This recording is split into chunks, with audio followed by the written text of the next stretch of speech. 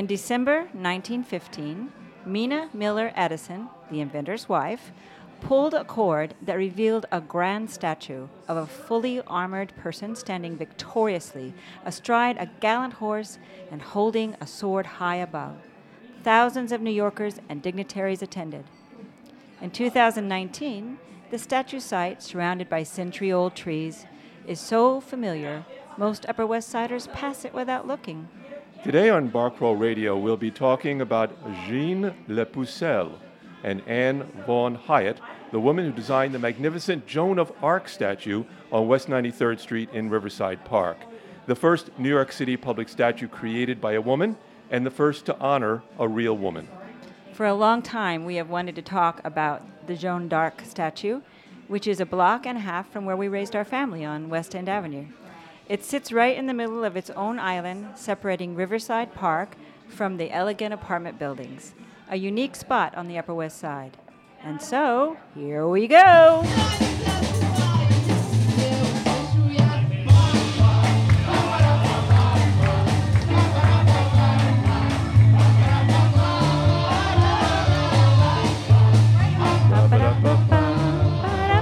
Okay, there we go. That's Wade Ripka. You're playing less and less of that. I'll play more if you want me to play more. Song. I can edit it.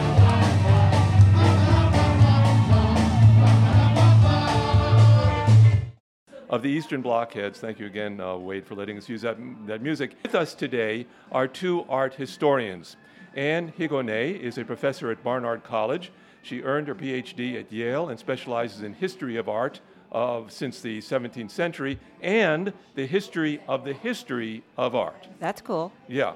Okay, history of art. Right. Her work has been supported by Getty, Guggenheim, and Social Science Research Council fellowships, as well as by grants from the Mellon, Howard, and Kress Foundations. She's a prize-winning teacher and lectures widely, including in the live arts program of the Met Museum.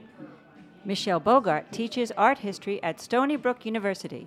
She's been featured as an art expert on several documentaries and has been widely quoted in the New York Times, New York Post, Wall Street Journal, and Harper's.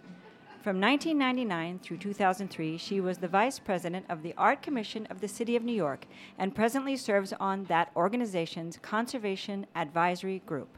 She has written much on large art in the New York City urban landscape, including most recently, Sculpture in Gotham, Art and Urban Renewal in New York, published last year. And with us is James Panero, an American writer, editor, and cultural critic. As the executive editor of the New Criterion, he writes on art and culture. He's a contributor to the Wall Street Journal, City Journal, New York Magazine, and the New York Times Book Review. Panero lectures on art, politics, the art market, and cultural policy.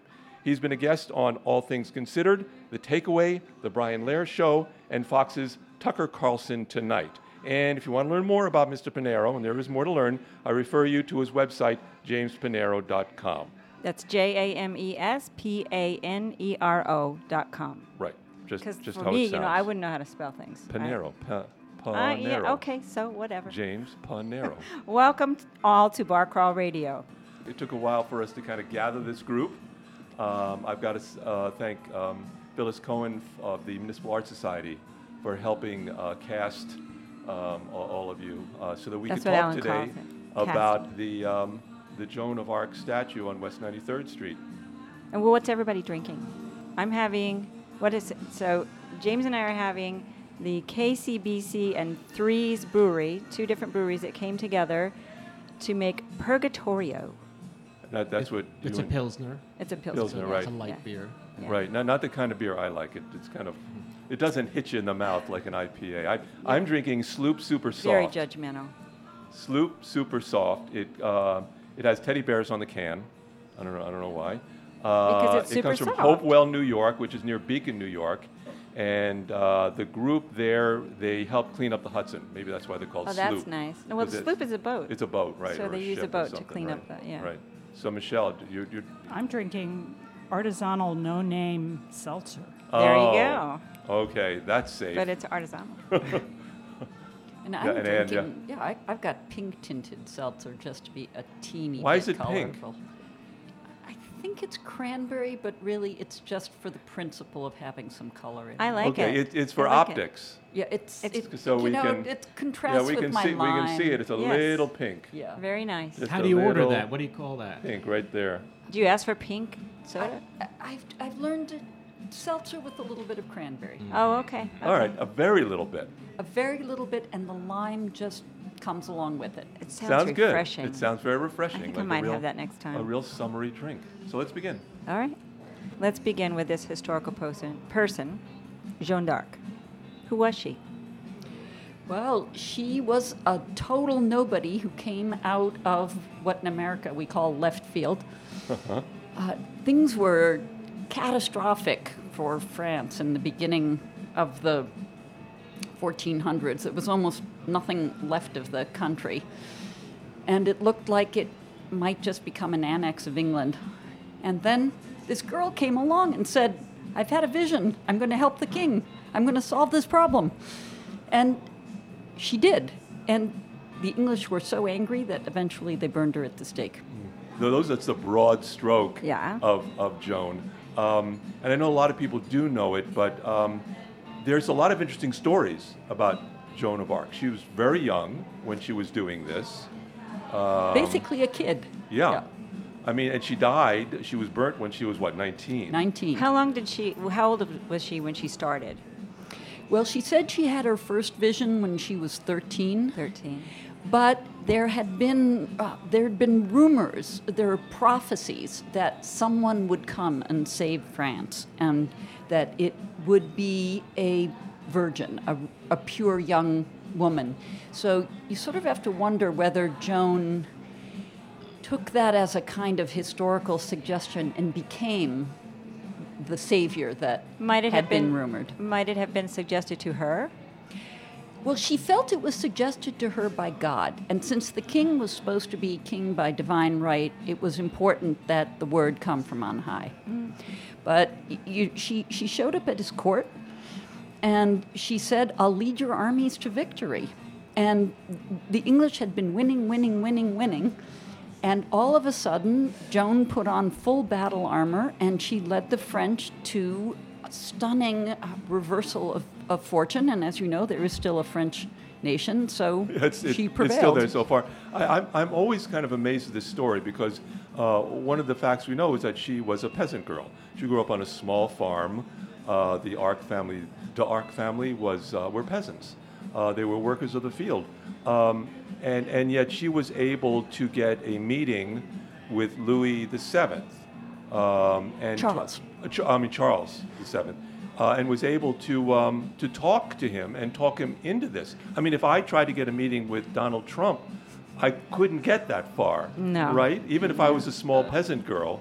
He might try to get you out of the country. Well, So I have a question. And James, we know Joan of Arc mainly through the artwork of Joan of Arc, or the Shaw play, or the Mark Twain book about her. How much do we have actually of her historical record versus the mythology around Joan? Well, not as much as you'd think, but there are accounts of people at court. For instance, when she makes it into court, and people were stunned that, for example, she was able to pick out the king from among a group of people. She did seem to have some kind of privileged information, but really sadly, the most information we have about her is the accounts of her trial, which was a furious sort of PR job on the part of the English to try to explain how this girl could have reversed their military fortune. So they tried every down and dirty trick in the Catholic book. And it backfired. Well, backfire is a scary word in this Don't use context. that term. All right. Oh, dear. Yeah, because a lot of the evidence that was brought against her was that she wore men's clothing. And what we need to remember is that she wasn't only wearing men's clothing in in civilian life, what was really scary, and brings us to the monument we're going to talk about, is that the most masculine kind of clothing of all was battle armor. Sure. And Joan had worn full battle armor as she fought. And that was almost too horrible to even mention.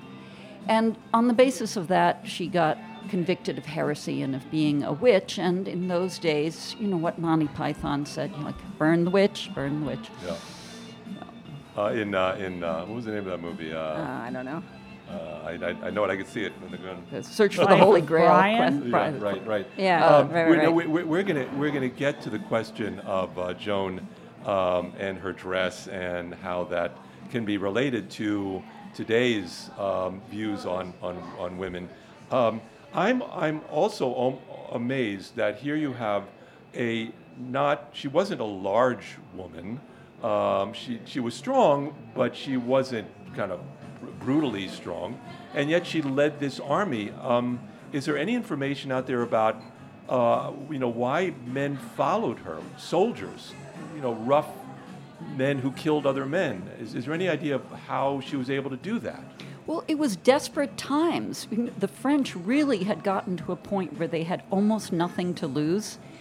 And in football, there's the expression, the Hail Mary pass. So she was the Hail Mary. I mean, to sort of mix saintly metaphors here, she was like the Hail Joan of French politics. Yeah. And we're talking the 100 Years War here, so this has been going on a long time. And this was already. towards the end of that. Yeah. Yes, that right, 100 right. years. Yeah, like the French had been ground down for about 100 years. So would you credit her for turning the tide of the 100 Years Absolutely, War? Wow. absolutely. I would say that ever since the era of Joan herself, there's been a miraculous aura around what she accomplished. And for a variety of reasons, the French have really believed ever since that she really did do it. So you feel like she didn't do it?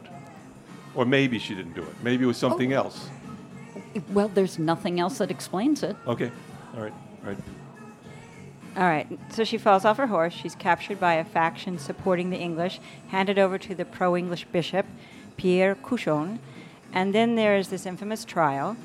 Do you feel that the depictions of the trial in plays and film were an accurate description of what happened? They describe how every era has felt the drama of Joan. Each one is a really stunning revelation of an intersection between what Joan was and what a different era needs to believe. Yeah, and that kind of gets to my question that I was going to throw in, is that our imagination keeps going back to this historical person and considering her battle successes, her ultimate sacrifice, and it survived the centuries. And I just wonder, is there anything essential about Joan d'Arc that continues to resonate within our imaginations? I mean, going way back, it kind of keeps coming up again and again and again. We still think about it. The power of belief. All right.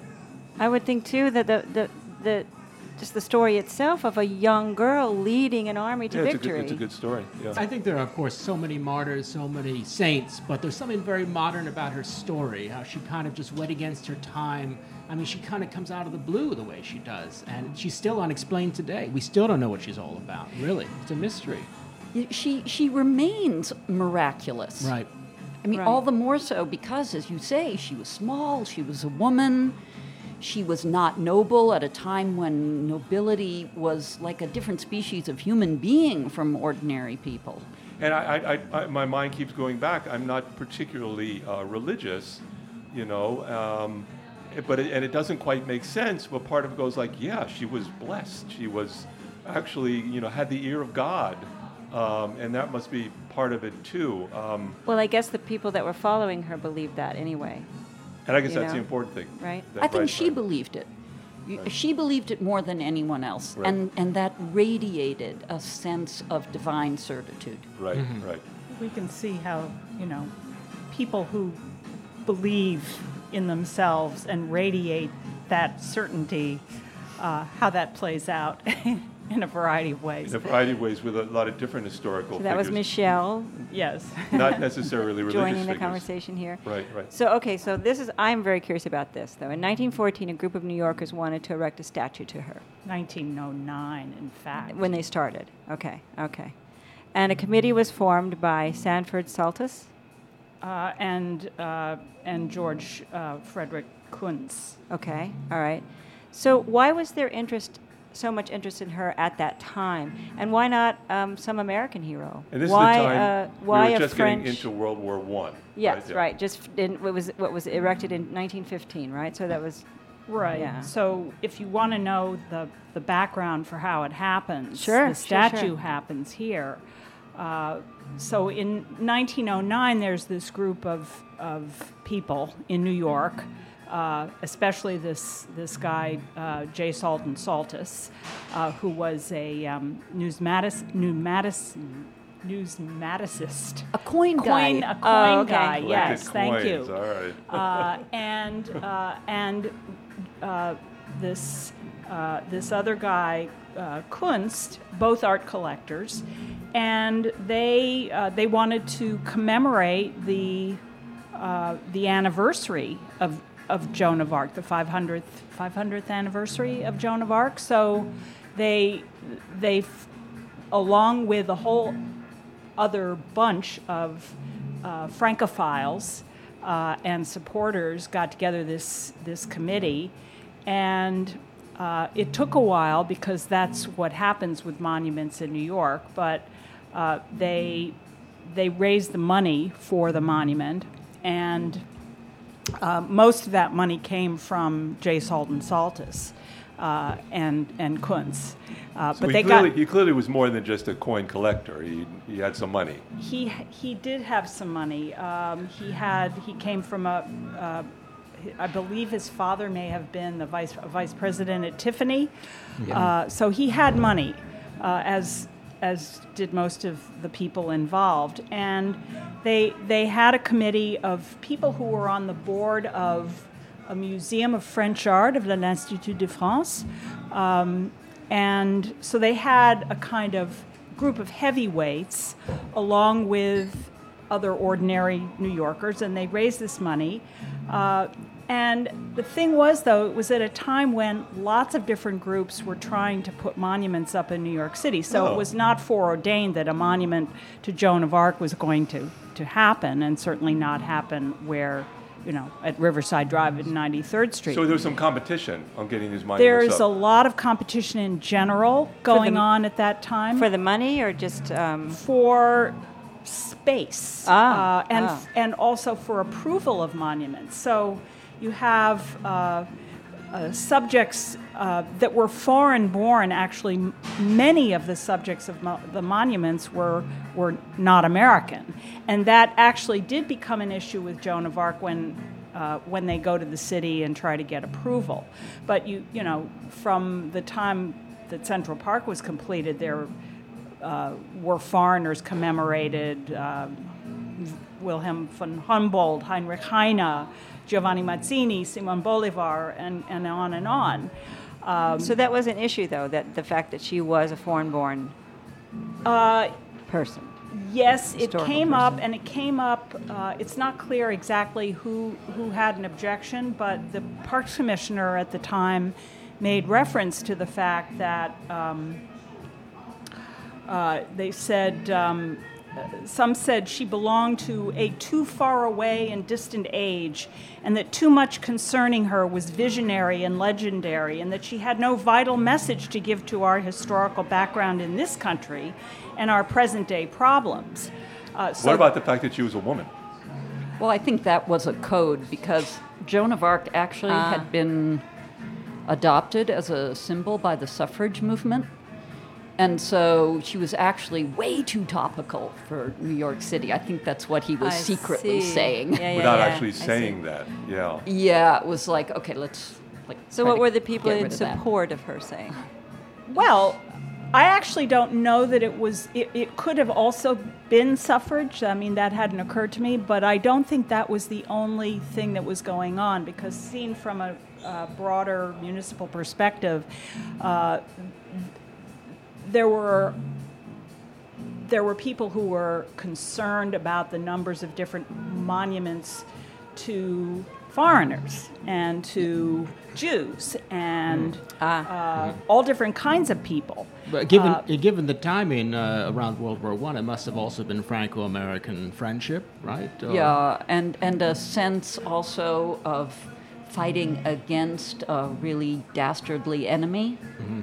Yes. I mean, obviously, England was no longer the dastardly enemy, but We substituted something else. yeah. Well, the thing was that the initial impetus for the monument happened long before World War I happened, but then the monument took on additional resonance insofar as it was dedicated during World War I. And again, one of the parks commissioners, because there were sort of two that were involved, and the reason I keep bringing them up is they're the ones that had to approve it. They had to approve the location. And they still do, I assume. Well, the Parks Department does have to still approve, yes. And then, as now, the monument also had to go through a separate review process through what was then called the Art Commission of the City of New York.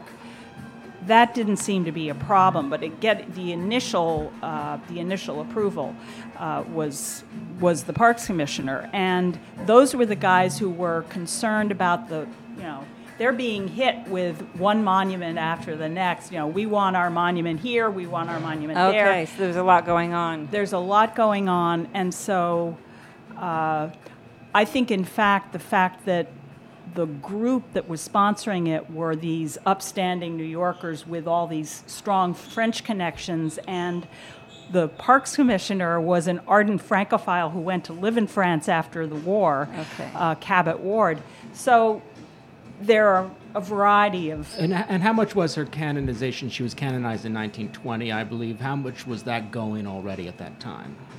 Well, she'd been beatified, so you're right. The sculpture comes in the sweet spot between beatification and canonization. Interesting. Yes. So I mean, just this whole story, it seems a lot deeper than we might first think of it. This was not a done deal.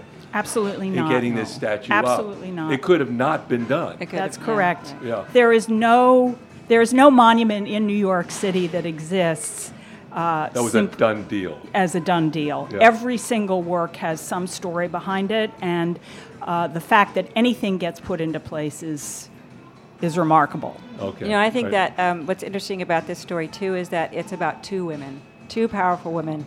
The sculptor was a woman, Anne von Hyatt, and many felt she was incapable of carrying out this ambitious man-sized project. Who was Anne Hyatt? Well, her full name was Anna von Hyatt, Right. and it's confusing because later she became known as Anna von Hyatt Huntington. She came from Cambridge, Massachusetts. Her father knew a lot about animals. She translated that into sculpting them. But like Joan of Arc, well, not quite as much, but she just came out of nowhere. She was a woman with no official academic education. She decided in 1902 she was going to make it in New York for the reasons that people still come to New York to make it. As a sculptor. As a sculptor. And there was a lot of need for sculptors, I guess it sounds like. It with was a this. golden age of New York sculpture. It was a golden age of New York City civic self-ornamentation, urban beautification. Right. She hid behind making animals. Went to France for a while because that Why was do you the say hid center. behind? Why hid behind? Because animals were considered a kind of minor type of sculptural subject, and she didn't want to seem to be too ambitious, because that would have been bad for a woman. So she did, at first, very small animal sculptures. In New York, she did animals in New York City? Yes. She worked at the Bronx Zoo. She sold animal sculptures to the Brooklyn Museum, placed a couple at the Metropolitan Museum. There was a fabulous sculpture curator then, who was himself a great sculptor, Daniel Chester French, and he gave a lot of young people a break, including her. But she knew that to make it, she had to go to Paris. Oh. So she went off there and did the most daring thing she could possibly have done.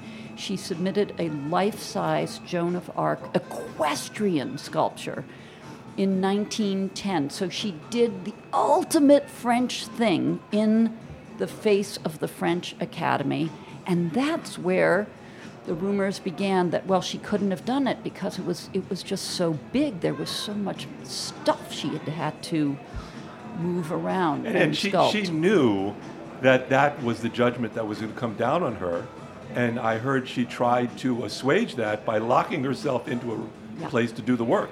Yeah, she did a brilliant sort of advanced strategy by very ostentatiously locking herself into the studio so that later, when people said she hadn't made the sculpture herself, she'd be able to say, I was locked up the whole time.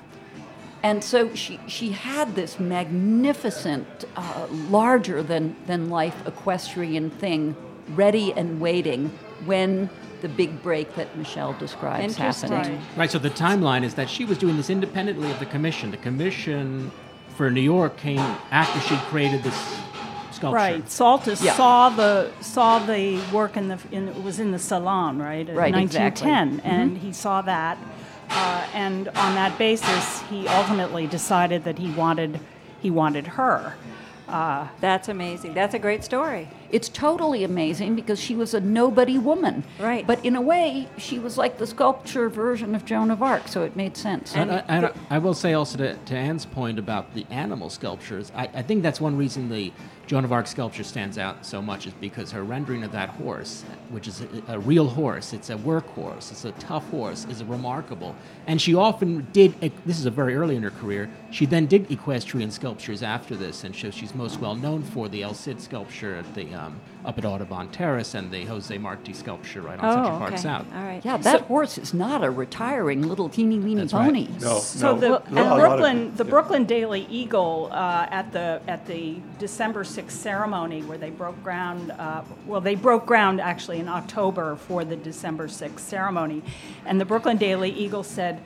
And I quote, "A distinction of this statue is that it is the first equestrian statue of the maid by a maid. All the other equestrians of Joan of Arc are by men.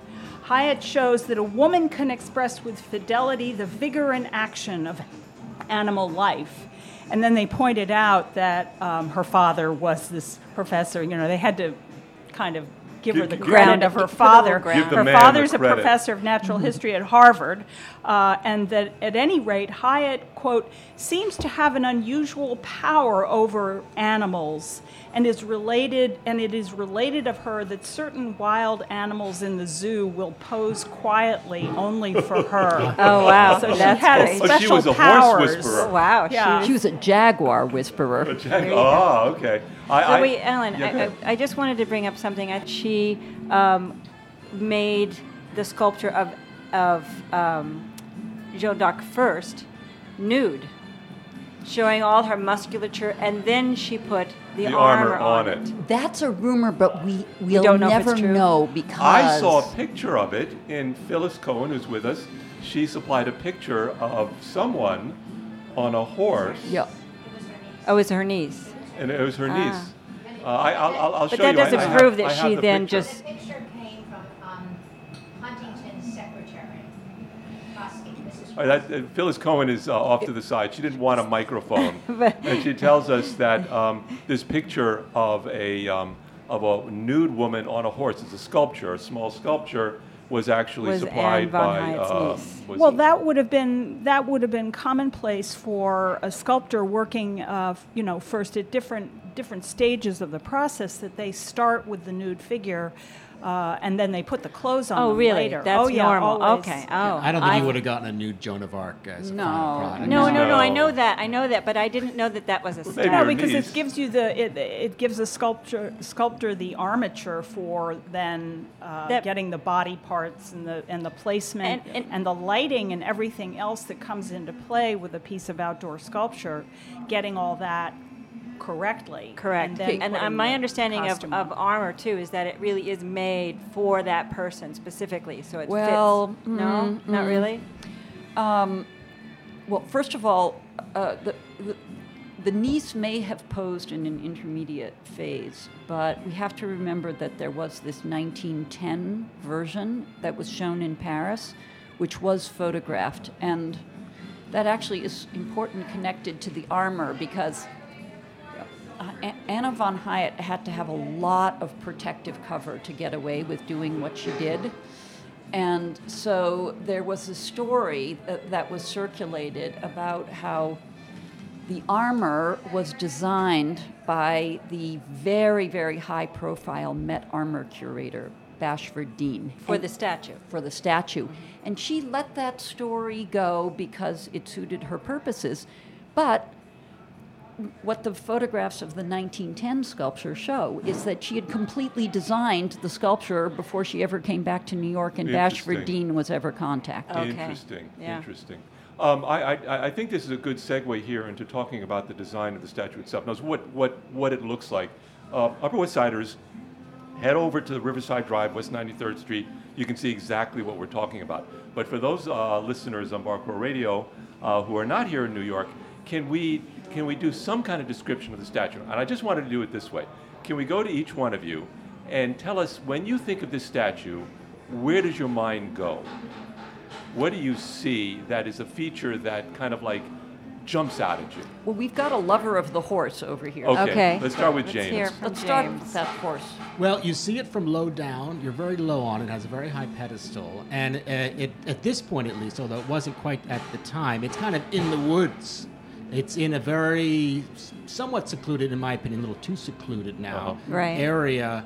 When Olmsted designed Riverside Drive, there were parts where the drive split off into what we call the access road and the main drive. Right. And this is one of those cases. So there's this kind of island, which is known as Joan of Arc Island. Exactly. Which is between 91st Street and 95th Street. Exactly. That separates the drive and the access road. I live on that access road, so that's how I Right, my right. interest in the sculpture. Oh, you're our neighbor. I'm And your it's neighbor. and the beautiful tall buildings that front Riverside Drive and look out over the river are all there. And They're there, very and what's interesting though is that it's placed facing away from that, and there was always a screen of trees behind it because they wanted to separate the sense of the city from the sculpture. And the sculpture that looks out on, you would have seen the Hudson River at the time. that time, Now yeah. you don't anymore. Right.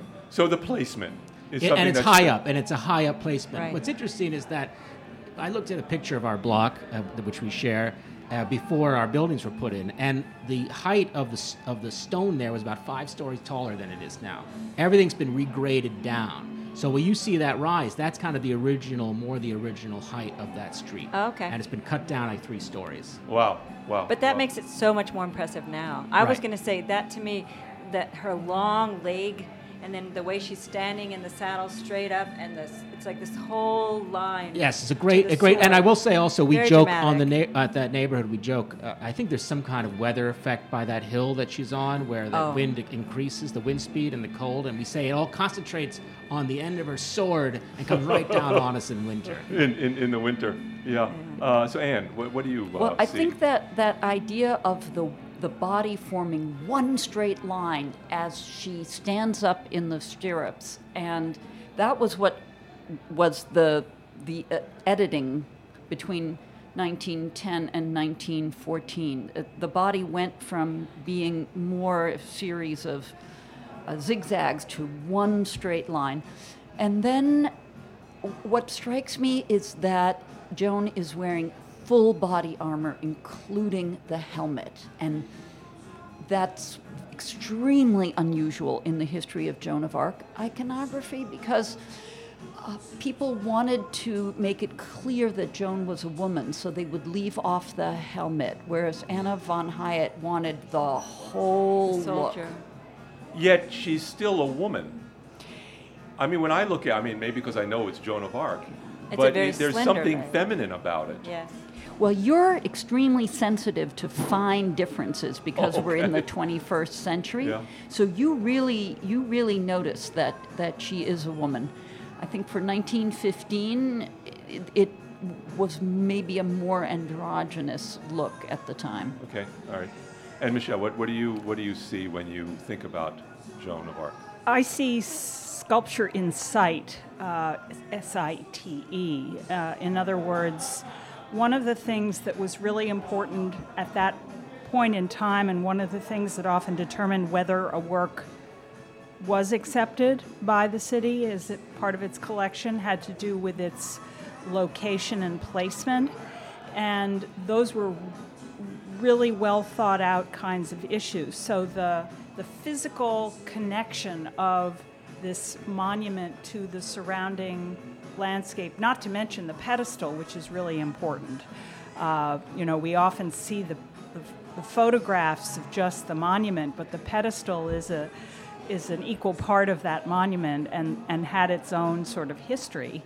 It contains stone from where she was tried, right? The prison cell. Well, that's the legend, at least, and we're Okay. never going to be able to prove otherwise, so let's just believe. Okay, Oh, I yes. like that. But I think for story. her to be standing on top of what stone that was her prison, she's having a revelation, but it's also like a resurrection. So Yeah. you might be seeing her during the battle, or you could be seeing her kind of rising out after death from the prison that contained her.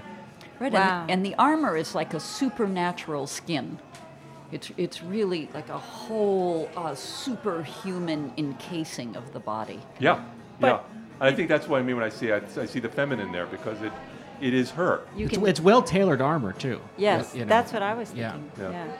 It's just also important to for people not used to, paying attention to monuments to keep in mind that the monument kind of energizes the space around it, and so and vice versa. So the landscaping was all designed to work with the monument, and in ways that it doesn't necessarily continue to do now. I mean, there have been changes that are going on even now. They're changing the landscape and the paving, but all of that was very much a part of the full design of these monuments. That they were they integrated the surrounding space. Yeah. The other thing I just want to mention that we are not privy to, I guess, is the color of the monument as it was originally.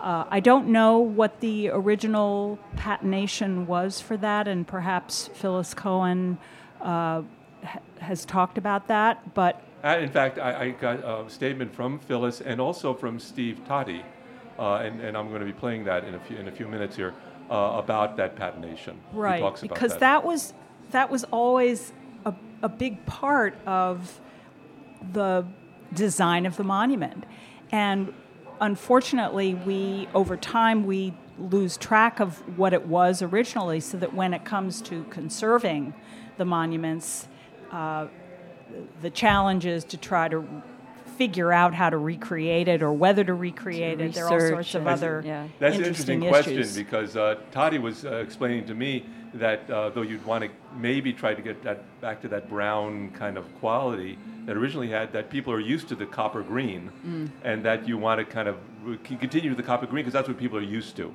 And I mean, that's kind of what he said as a conservative. Yeah. That's his feeling. Or maybe I misinterpreted what he Well, said. if it's copper green, the problem is if it's copper green, it's really damaged, Yeah. and so you don't want that. Okay, You don't yeah. want to keep it that way, for sure. Yeah, I think if you look at pictures of the statue before 1987, when it received its, when it was restored by the Grand Marnier Foundation, it looks a lot worse, and it looks a lot better now than it did even in the early 80s, where I think it was turning quite green, and now it still has a pretty good surface. Okay, so we don't really know what Joan looked like, right? But Hyatt said this. She said, quote, "It was only her mental attitude, her religious fervor, that enabled her to endure so much physically, to march 3 or 4 days with almost no sleep, to withstand cold and rain. That is how I thought of her and tried to model her," end quote. Well, we really don't have too many accounts, and we're back to the question of how Joan means something different for every age. She has been represented across time as she's always the exception to the feminine beauty rule. So gorgeous, but in a completely unconventional way. You know, And it's interesting that Anna von Hyatt emphasized the strength, because she was herself an exceptionally strong woman. She was 6 feet tall and very, very strong. And I think in the best possible way, she was projecting her own strength onto Joan when she was imagining how to represent her. Interesting. I wanted to talk about this statue as a piece of art. Is it art, or is it placed up there to? I think we kind of talked about this, to honor a person. Is it a religious statue dedicated to a Christian god? Is it a political statement? I mean, it could be seen in a lot of different All ways. of those things. Is it all a those depiction things, of an yeah. historical moment? Is That's it why just, it's so good. It's all those things. It is all those things. Yeah. Right. Absolutely. And then it changes from moment to moment, from time That's to the time. cool thing about public monuments. And that's why we that- shouldn't take them down. That's correct. That's a whole other That's a program. whole That's another- other we're gonna have a story, show on but that. We'll agree have with you you back on to that. talk about that. Yeah. I Yeah. agree. Yeah. In 1987, the Municipal Arts Society of New York had just started its Adopt a Monument program and took on the restoration of the Joan of Arc statue as its first project. And in fact, Phyllis Cohen, who began the Adopt a Monument program and still is head of it, is with us today here at Gephardt Spirit Culture Bar.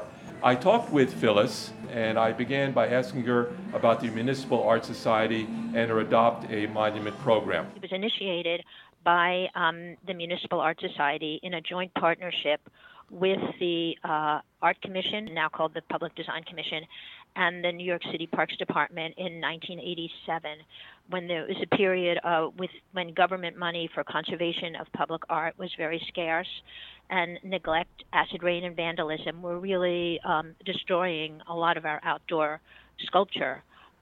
So the idea was to encourage private funders, corporations, foundations, individuals, to help save this legacy of great public art. When the program was announced, the New York Times picked it up and put it on the front page of their paper.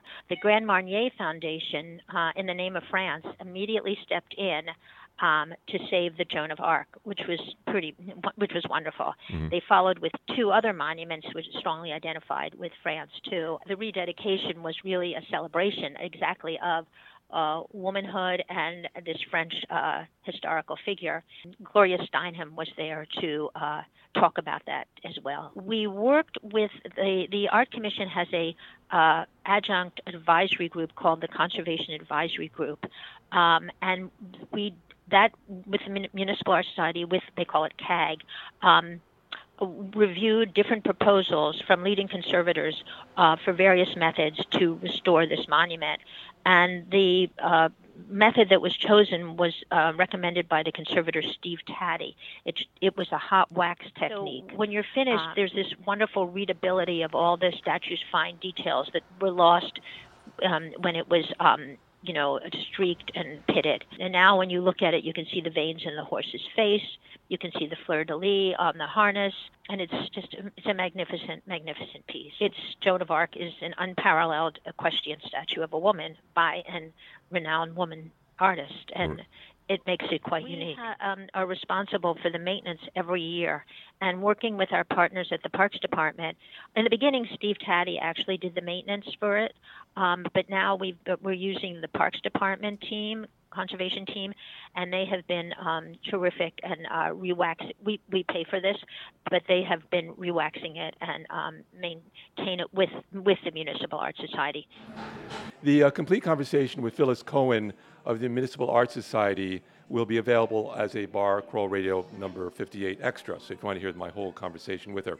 I also spoke with art conservator Steve Taddy, who was vacationing in Cabo, Mexico at the time.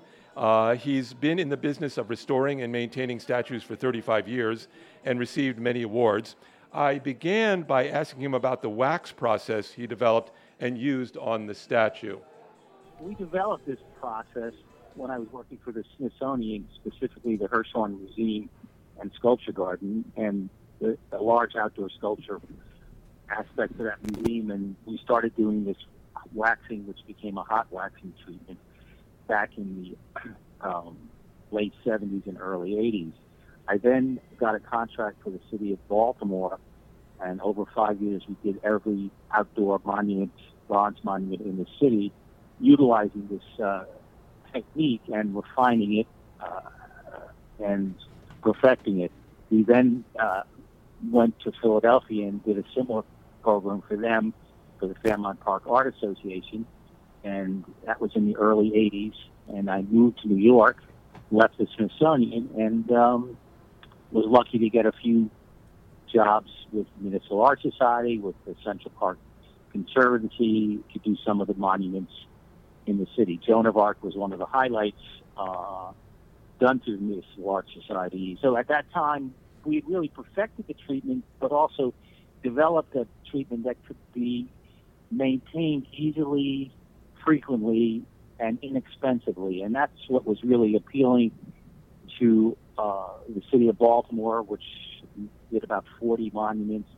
The city of Philly, the same thing. And New York was starting to sort of understand its relevance. And I'm happy to say that both the Central Park Conservancy and the Landmark Commission today have their own crews, which are maintaining most of the outdoor bronzes. You can see all of them in Central Park with a variation, if not the exact hot wax treatment that Joan of Arc got. No, it was a pleasure to work on that piece by Anna Hyatt Huntington. It's a wonderful piece in a wonderful setting, and I now live at 81st and Broadway, so I'm in the neighborhood also. Okay, so that was Steve Toddy, and our conversation was longer, and he talked about the intimate nature of working with some great works of art, and you can listen to our entire conversation on Barco Radio number 58 Extra. So I guess you all would agree that it's important to keep our city statues in good shape. Absolutely. Why? And why? Wait, you have to see. You can't see this, Barco readers. Her eyes are wide. She's like, how can you ask such a question? They're part of the city's history. They're part of New York's heritage. If you don't keep them up on a regular basis, as we are fortunate to have the Adopt a Monument program doing with the Joan of Arc, but which the Parks Department also does with most of its other monuments with far less funding. If you don't keep them up, they will disintegrate. And anyone who lived in New York in the 1970s, right? We did. And saw the graffiti-strewn, decaying monuments everywhere, including works like the Maine Memorial, which is now gilded and looks fantastic. If you lived at that time here, you understand the importance of regular maintenance, which now has to be built into any new kind of monument project that occurs, and doesn't always happen, but right. they try to do that. And it seems like they're now following, the city is following the prescripts of Steve Toddy by every year fixing up the monuments. Well, it's why the statue looks so good today, and it doesn't need a major overhaul. It's because it was maintained in 87 and has been maintained since. And like so much else in New York, we take that for granted. These things are not maintained on their own. And I can talk to you about what happens with older sculptures that don't have that particular endowment. Yeah.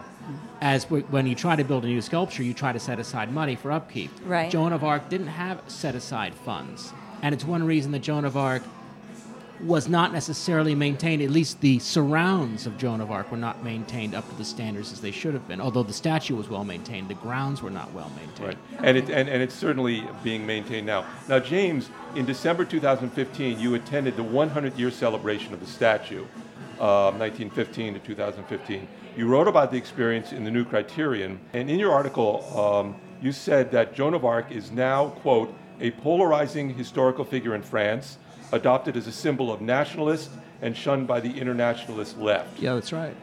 What happens to the statue, or any statue, when it becomes politically, socially polarizing? Well, this is the concern, and in fact, I don't think you would have a French foundation funding a Joan of Arc restoration with the same willingness now as you did in the 1980s. I don't think because so of this new association of Joan of Arc with French nationalism and the Popular Front. It's not something we in the United States associate with Joan of Arc. She's a saint. I mean, that's what we see her. But I think in France, she's very polarizing right now, and in a way that, let's say, a Confederate monument here might be polarizing. Right. Yeah, although there's been a lot of waxing and waning of the nationalism over time, which allows us to, I think, have a little bit of perspective on that, especially wait here it in out. the U.S. Yeah, she was declared a patron symbol of France already by Napoleon way back in the beginning of the 19th century, and that somehow didn't stop her from being the symbol of the suffrage movement too. So she's managed to be quite contradictory to different degrees for different people at different times. And I think that teaches us that you got to hang tough. Fashions come and go. And although there are some areas, and I think we're all thinking about Confederate monuments, where you don't want to just sort of step back and let history rise and fall, but usually I think you do. So this brings us to this question we wanted to ask, or just to raise, that this is a work of a woman, about a great woman. So now it seems that Joan of Arc is being adopted by the feminist movement. Is that the case? She has always been a symbol for the feminist movement. Well, she is, the most militarily successful woman ever. So she has yet to be surpassed. We're all waiting, I guess, for the day when the Pentagon is run by a woman, but it's not yet. And how about the country's run by a woman? Yeah. Is that possible? A lot of that's things. a whole other question. You're going off. If Joan of Arc can beat anything English. is possible. A lot of women have done great things, that's for certain. So New York City public arts organizations and grassroots campaigns such as She Built NYC have been considering how well the city has honored the great women of our society. Has the city done enough in this respect? In terms of honoring women, they're doing plenty right now. The thing that to me is a little problematic is the way in which they're presenting the failure to do so in the past as reflecting negatively on all of our predecessors until now, until we knew better. And so that to me, the perspective that's been taken, I think, is a little bit simplistic, to say the least. Yeah, I'd much rather sort of be looking forward and putting much more emphasis on having women be a part of all future mixes, and maybe a little bit less unhappiness. So, about which the historical past. women would you like to see honored in our city? Well, Anna von Hyatt. That'd be great. Yeah, who would it be? A woman would do that statue, or could a man do it? Look, I think we should all be extremely proud that in 1915, one of the most successful sculptors in New York City was a woman. She was actually one of the highest earning women in all of America. A sculpture of a woman. And a sculpture of a woman sculptor. Oh, you want a sculpture of Anna von Hyatt? Well, I thought that's what. That's what the question. Joan of Arc is more honor to Anna what Hyatt she's already done. Huntington's Memorial. I would say that's right. Yeah. Well, and you put on a great exhibition about her, didn't you? Well, I liked I it. thought it was wonderful. I drew on it for my article. It's great work. Thank you. That's great. Is it available? I mean, can we see? Sure, I'll send you a copy.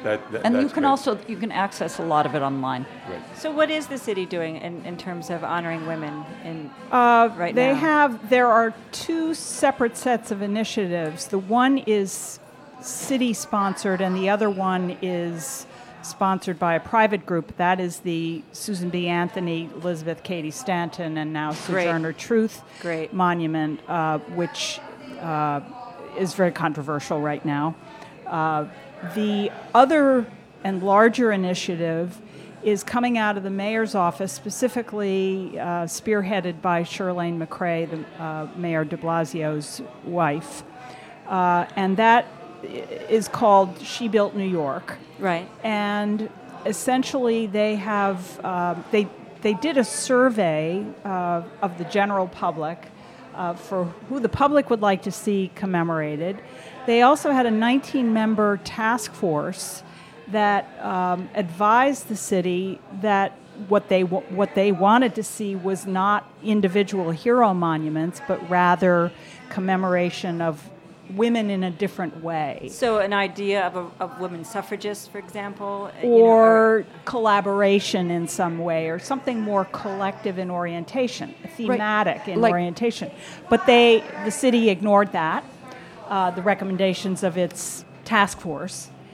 And they also sort of ignored the recommendations of the public. Well, that's right. They didn't go with the top vote getter, right? Mother Cabrini that's right. was the top vote. And so they've selected 5 different monuments for each borough. The one that has been where the artist has been chosen is Shirley Chisholm as the subject, and that's going to be in Brooklyn, just off of Prospect Park. This period when this Joan d'Arc monument was put up in 1915 was a period of beautification of the city. Are we now in a new age of beautification of New York City? I would say de-beautification. Really? Why so? Well, the city's not looking so good these days. And so, I mean, we're keeping up monuments, but I have very low hopes for this monument, this female monument initiative. Yeah. It's so difficult to get anything through with any kind of consensus in this very divided age. I was at conversations around the Stanton Memorial that's going to be put together, and I'm very glad that's going to happen. But even there, you say, well, if we just have Stanton, isn't that kind of saying that's just one person, and weren't there many people in the suffrage movement? I think that's why Sojourner Truth was added, which I think actually was probably a good idea. I'm not convinced that monument is going to happen. Oh, really? Oh, no. Well, all right, ladies and gentlemen, I think this topic we need another program on it. We need to also talk about the beloved statues and the hated statues, right, and what statue needs to go up, and whether or not in our social kind of inability to get anything done, can we get statues done? Well, and I was just going to say, if you look at what kind of monuments we get now, they tend to be very abstract, and they kind of don't stand for anything. So what's the largest monument we have now? It's the Vessel down at Hudson Yards, which kind of doesn't stand for anything. Right. It doesn't represent anything. It's kind of it's an empty void, really. Right. Yeah, but when I think about most art history, most of it is bad and pretty meaningless, and then there's the flash of genius every once in a while. Yeah. You can't hope for the flash of genius too often, but to have it, you've got to have a lot of mediocre art. So I'm okay with mediocrity. Do you think the Joan d'Arc statue is a flash of genius? I think in its historical context, we can see it as a flash of genius better now than in 1915. Right. It is a rich life we live on the Upper West Side of Manhattan. Just down the block from our apartment in the Windermere Hotel is an inspired work of art, maybe a piece of genius, maybe not. You go check it out. A larger-than-life Joan of Arc standing on her strong horse with her sword held high in a well-fitted armor has graced our neighborhood for 10 decades. Upper West Siders, we urge you to take another look. We have been talking with art historians Michelle Bogart and Higoné and culture writer James Panero. Thanks again for a wonderful conversation at one of our favorite neighborhood bars. We're here at, you tell us where we're at. And we are at Bar Crawl Radio, recording at Gephardt's Beer Culture Bar on West 72nd Street, across the street from the mortuary, down the block from Gray's Papaya and Trader Joe's, and a mile from the Joan d'Arc statue on West 93rd Street in Riverside Park. Thank you all for joining us. Thank you. At the end of September, we will post a talk with Jack Hirsch about his book, Death March Escape, the amazing story of how his father escaped Nazi death marches twice. And listeners, if you like what you're hearing on Bar Crawl Radio, please contact us at barcrawlradio@gmail.com. Check out our website for additional materials on this podcast. And this conversation will continue. Thank you all. Thank you. Thank you.